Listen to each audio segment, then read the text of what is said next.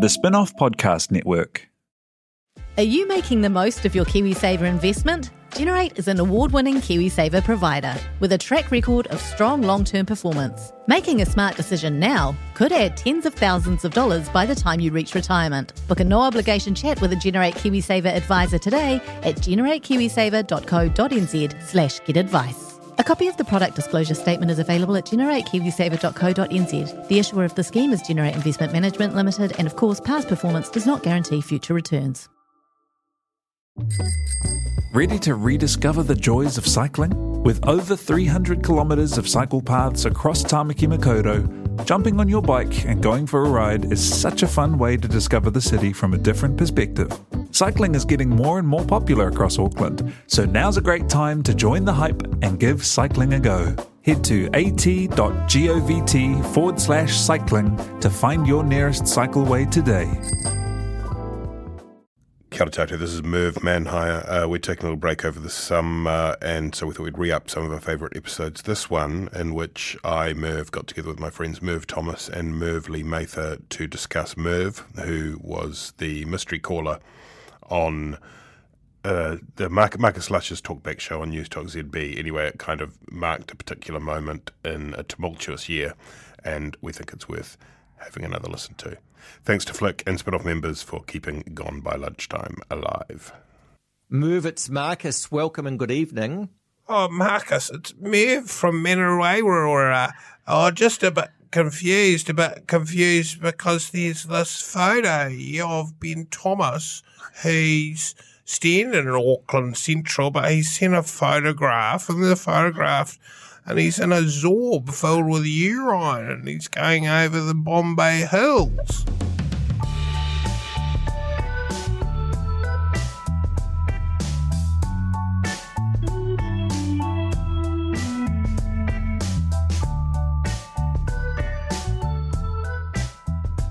Kia ora tātou, this has Gone by Lunchtime. My name is Toby Manhire. To my left is Annabelle Lee Mather.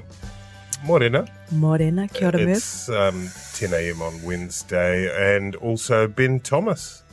Morning, everybody. I've been up since 5:30. Oh, well done. I did TVNZ. Did you? Yeah, I was late. I had to massage the bags under my eyes. I had to do a lymphatic treatment on my face to be TV ready. What were you talking about? Auckland Central. Oh, great. Well, we should talk about that too. And we will, because they now at last have a new candidate. Among other topics, we'll talk about the Labour launch of the campaign. We'll talk about how National responds. We'll talk about Shane Jones and New Zealand First. We'll talk about buses and other things yet to come. Thank you to Flick Electric. Thank you to Spin-off members. Please subscribe to this podcast. Please like this podcast. Please sort of hire an airplane and do a banner behind the plane with the podcast. Go to iTunes and review Caucus and Tick Tick and give them 1 star. Don't do that. We're collegiate. It's okay to do that. That's okay. They can do that. Make your voice heard. This is an election year. Did you see Caucus have copied us? This year they've brought on a Māori and a PR person. Well, you and Annabelle melded into one. Into Scott Campbell. Beautiful sort. Yeah. Yes, we love all of our fellow political podcasters. Very exciting news is that policy launches tomorrow on the Spin-off that will enable you to compare all the different policy categories and the candidates in the seats. Exciting new edition. Is actually going to be amazing. I'm very excited about it. The Labour Party launched their campaign on Saturday at the Town Hall. It was kind of repeat of the 2017 edition.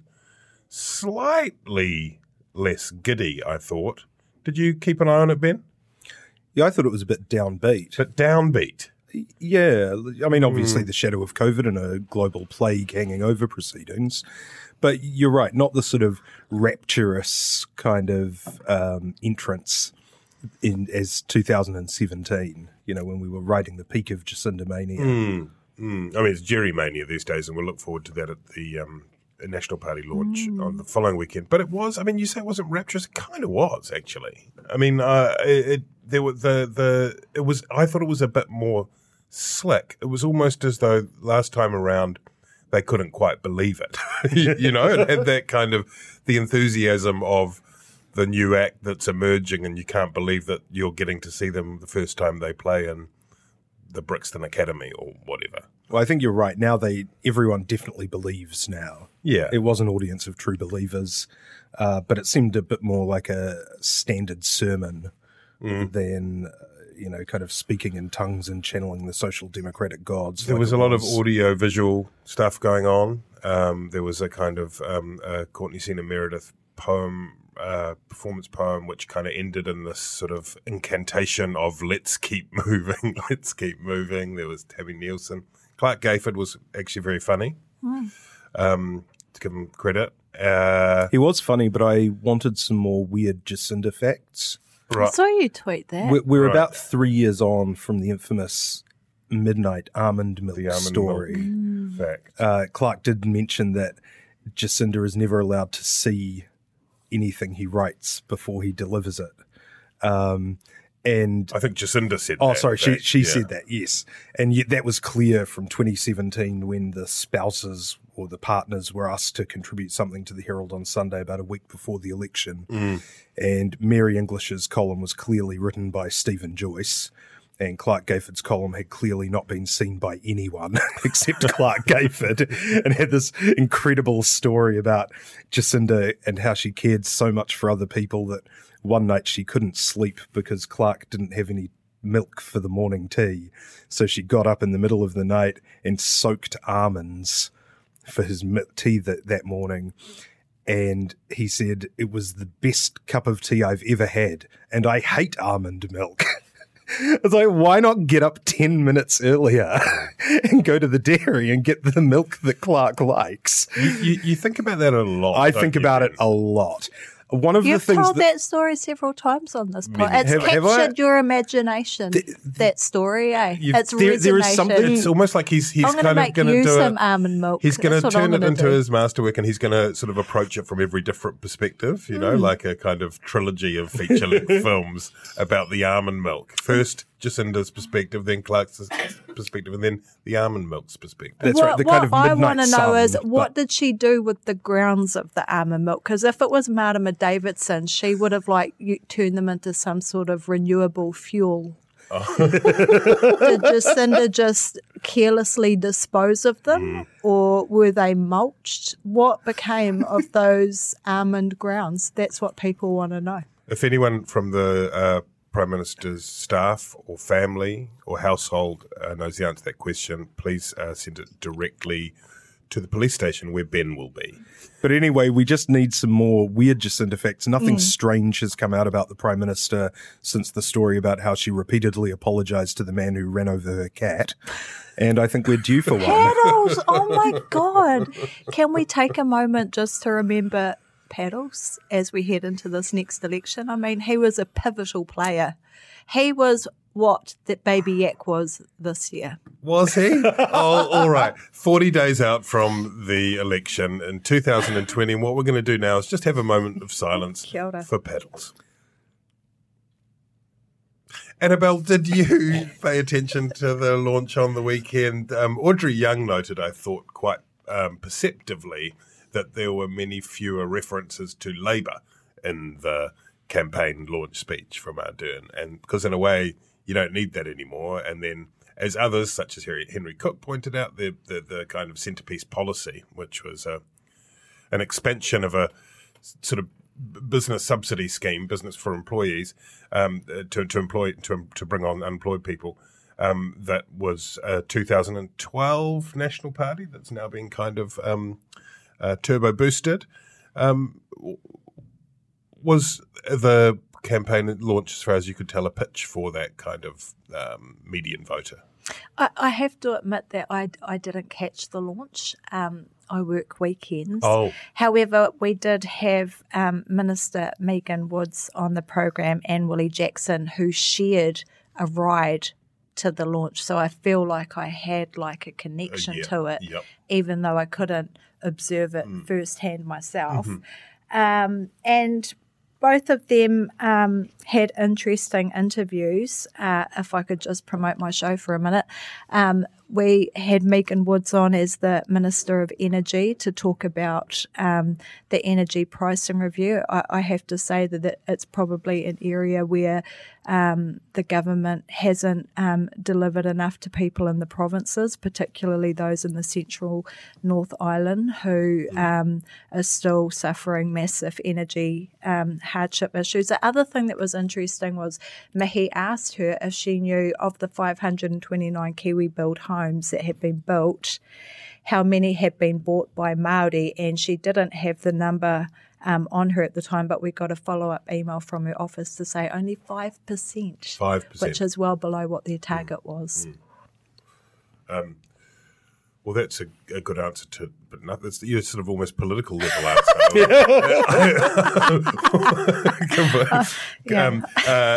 Anyway, the Labour tax policy is going to come out this week, which is interesting, I think. Maybe I don't know when exactly, but it's definitely happening this week, I'm told. There's a big debt building up, right? Like that is going to be one of the themes of the election. It's heading towards 47% of GDP in a decade. You know, will Labour solve that with a bit of growth? Well, that's it. I mean, like Paul Goldsmith's part of Paul Goldsmith's solution is that he's going to do super fast growth, and it's kind of, I mean, you know, that's a perennial politician's claim, right? We're just going to grow faster, but Labour also polling over 50%, seemingly unstoppable. Centre-left party. The highest tax rate in New Zealand is still like, what is it, 33%? 33% over $70,000. 33% over $70,000. Is this the moment that Grant Robertson says, let's do a 140K, 130, 140, 150, over that rate, bump it up? It seems like obviously National want to turn it into a tax election, but would it even be that brave? Surely it's the time to do it. Morally, it's the right thing to do, and it would be in keeping with Australia, where I think is it 45% is their top tax rate. Is their top tax rate. But will they actually do it? Probably not. They won't want to alienate the voters that sit in that tax bracket, even though it's really what they should do. And let's be honest, I think after capital gains tax, we've seen that Labour will back down when they feel the pressure. So they might put out one tomorrow saying that they'll raise it to 45, but will it still be their policy come election day? Who knows? I mean, we had the tax working group who recommended that we instate a capital gains tax. Labour chickened out. Now it's off the table. Now it's off the table for her entire leadership. They don't have a sparkling track record, do they, when it comes to dealing with tax? It's been like a giant thorn in the side of Labour Party for at least the last decade of going into elections as tax policy. Do you think that something might happen there, Ben? The obvious answer is a new top tax bracket, maybe around 39 cents or so, and that would kick in, you would assume, at a relatively high level. Most people believe that high income earners should be taxed more. That's right. What people disagree on is what is a high income earner, and it's usually about 20 grand more than you earn. And so, in order to not alienate, a vast swathe of voters, I think about 10% of the country earns people in employment earn over 100 grand. If they bump it up to 130 grand or so, you're catching a very small number of people. On the other hand, you would think that they would compensate for that by maybe moving up that 33 cent bracket a little bit to allow, middle income earners to keep more of their pay. Because so those have been sliding over 70K time. doesn't go very far in Auckland. Yeah, that's right. And so this issue of bracket creep, which is actually how you get all the money out of tax increases. Originally, when the top tax rate was put up to 39 cents under the last Labour government, it was at $60,000 was the cutoff. And by the end of their 9 years, a huge number of people were in that top tax bracket, again, only on that marginal rate above 60 grand that they earned, but who had not expected to be, high income earners by Helen Clark's definition. If you put it up to about, 110, 120 grand, you'll catch quite a few people, and over the next 10 years, you'll probably double that amount as people, start coming into that bracket. But the strategy presumably would be to offset that with moving the brackets at the lower rate, so that for the first 10 grand or so in that top tax bracket, you're still in a bit of a wash in terms. So of if you offset some of that, as you say, so that the brackets more sort of reasonably reflect what they were intended to when they were created, and then you create a 130k new rate of 39.40 cents. I honestly don't see that there would. I don't see that many people would be upset about it. I see that you would frame it as everybody has to make some small sacrifice at this time. It's a really difficult time. I don't think there are that many people that would be upset by that. Probably not, but I think the National Party have been very effective at getting at drumming up hysteria around Labour's tax policy, and they're probably very good at getting them to back down from it. I think if we are going to see any significant tax reform after the election, it will be relying on the Greens to get back into Parliament and form a coalition with Labour to see some significant change in terms of income tax, because it doesn't sound like Labour have much of an appetite for it. National launched their campaign in South Auckland on Sunday, I think it is. What do you think, Ben, will be the sort of headline pitch? We had Jacinda Ardern at the launch on Saturday christen it the COVID election, which I think I wrote this in the piece after going along, that it seems like at once both a truism. I mean, of course it is, and also a strategy, a bit of messaging, that it wraps everything up in that, cuts everything else out and closes it down. What do you do if you are advising Judith Collins, head of Sunday? What is it? I mean, the obvious response is the economy election, but maybe it's the jobs election. How do you deal with this problem? The jobs election is a really tough pitch now because of those unemployment figures that came out last week. Now, obviously, those figures aren't true in the sense that we would understand them to be true, in that the unemployment rate compared with 3 months ago is certainly not lower than it was. There are not fewer people looking for jobs. There are fewer people in work. There are far fewer people in work. A truer reflection of the unemployment rate would be about 6.5%. But the stat is the stat, which is 4% unemployment, and Labour will be clinging on to that throughout the campaign. As Matthew Hooden, my former colleague, said in his recently revived Herald column.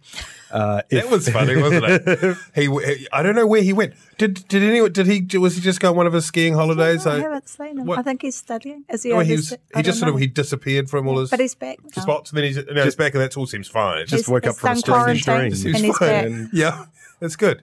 Anyway, we live in a gig economy. People come in and out of jobs. That's seamless transition. Mm-hmm. This is the future of work that Labour promised. So, he said that if National can say, well, look, the unemployment figures only look rosy because the government is artificially keeping up employment with their wage subsidy, and then the government says yes. Yes, that's right. We did that. Yep. So that's harder. So, then you go into better economy. I mean, pretty much every economist is predicting a, relatively sharp downturn coming around near the end of the year, because we've bounced back pretty strongly from the the lockdown phase, but now we've got to deal with the entire world going to dog shit on our doorstep and the lack of foreign visitors for tourism, for foreign students. National right now are doing that kind of strategy of turning the question back on the government. Saying, well, why the Cook Islands being opened for a travel bubble in December instead of October? Why are we hearing about the second wave? But that's not a strong narrative. This isn't question time. They can't put the government on the spot. The government has a narrative, and National need their own narrative. It's not totally clear to me what that is right now. I would have thought that they would be leaning into the government preparing people for a second wave, that they would have been saying, look, the government has done a good job treading water, but they know that we can't keep this virus out forever. They know that their border is inadequate. They know that the economy isn't going into a tailspin, and they're just preparing us for the worst. I think that's what they think they're doing. Like, I feel, the Jerry Brownlee stuff is quite intriguing, isn't it? And he's basically going, what aren't they telling us? What are they hiding? I mean, he's almost going full Merv on it with his level of, I mean, it is something to listen to, right? His interview on Morning Report was absolutely bizarre. And frankly, I think any reasonable-minded New Zealander who listened to that interview would be fearful of what would happen if Jerry was in charge of the border, because the whole, what do we need masks for anyway? Why would we even need masks? It's called preparing for the worst case scenario. Yeah, it seemed to lack common sense, and like Ben said, it's just wouldn't you lean in rather than approach it the way he did? It was so weird. It seems though it's motivated by, I can only guess. We chatted about this after the pod last week. What happens if there is an outbreak during the election campaign when the government is sort of semi-suspended? It's normal machinery. And you think that would be terrible for the incumbents. You think actually probably wouldn't at the moment. So I can only guess. that the thinking behind what are they keeping from us? What are they telling us? Why are they telling us masks? But also we're getting better, blah, blah, blah, is to try and plant a flag, lay the groundwork in such case that might happen, so that they can then point back to that and say, you see, I don't think that's... I think too it's just trying to drum up fear, which is a powerful emotion when people vote. But I don't think it's going to be successful, because I think people are more scared of getting coronavirus than they are about paranoia about what we're not being told by the government. It's hard, right? But you listen to Michael Baker. I think I've heard him use this analogy. Various people have, but it's that whole, we're 5 minutes into an 80-minute rugby game, and yes, the shape has been established and things are looking good, but there's a long way to go. This is far from victory, blah, blah, blah. It sort of feels like a statesperson series of addresses on that front might be a bit more impactful. I would have thought so. And if you're trying to undermine the government's COVID response, you just embrace the preparation for level 2 coming back. You say the government knows it can't keep this out. The government knows that it's either going to tank our economy or let people in with our inadequate borders, because they still haven't got contact tracing right. They still haven't got the border secure. I'm not saying any of these things are necessarily true, but there are enough questions that you could run that line as an opposition. So the lack of clarity around their messaging is what's really confused me. I actually couldn't follow Jerry's interview on RNZ. I didn't understand what he was trying to say. Well, to mention too that it's also all messaged with what Judith Collins said when she took over the leadership, and Muller, that they weren't going to be doing oppositional politics for opposition sake. So yeah, I think that goes out the window in an election campaign. True. In Parliament, you've got this collegiality, you're working together to create better laws, you're holding the government to account, but you're also supporting the good things. Right now, it's just a grab for power between largely the two major parties. So I don't think that they can be held responsible for any or blamed for making an opposition win an There's election. also unquestionably in Jerry Brownlee a fire burning about Radio New Zealand. I mean, he just viscerally loathes it with every inch of his being. And, you know, the Jerry mania that I mentioned earlier, it's relentlessly grouchy, you know, like that's the style. Jerry Brownlee did an amazing job with the reconstruction of Christchurch. You know, the voices that are loudest tend to criticise him. But when you actually look at the numbers, there are 180,000 houses that were either destroyed or seriously damaged. They put in place a managed repair program that I think there are 7,000 homes which still have outstanding issues. Now, in absolute numbers, of course, that's a lot of people whose lives are affected, who have got issues and who are unhappy with the situation. As a percentage, it's less than 5% of a massive reconstruction program. Somebody was telling me that the brands, the building associations, say that for new builds on houses, there's about an 80% callback rate in terms of dissatisfaction with the work done. Here, there's about a 5% on the reconstruction of an entire city. Jerry led that process. He was living in Christchurch during that process, dealing with all of the critics, dealing with the Christchurch press who, you know, looked out onto the ruined city and were very critical and negative during that whole time. And I think that period did kill a bit of Jerry Brownlee's joie de vivre, if you will. The bow tie. Remember that when there's that great photo of him not doing karaoke because it would have been many decades before karaoke was invented, but black and white photo of the young Jerry Brownlee singing. He's a good singer. Baritone? Yes, there are many different opinions about Brownlee's management of the Christchurch recovery. There's no doubt that he's proven himself over the years in many regards to be a very capable politician. Let's talk about Auckland Central. And at last we have a full roster of candidates with the selection last night, beg your pardon, of Emma Mallow, which is, I mean, a great name straight off the bat, to replace Nikki Kay, who stood down in the great Muller catastrophe. Seems like a pretty smart. I don't know. Seems like a pretty, a young liberal woman. Seems like what the doctor ordered for National Party. Ben Thomas, what's your Nikki Kay insight? 2.0. She Emma said Mallow. she's not Nikki Kay 2.0. So well, I'm a political expert, You- so and you're she's gonna- Nikki Kay 2.0. okay.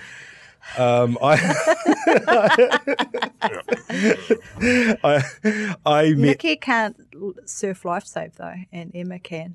And No, I think don't- Nikki bet she can. can. Nikki can do triathlons. But does she though? But does she? But does she? Does she? And is Emma as green or as Auntie Nikki, or is she mellow yellow?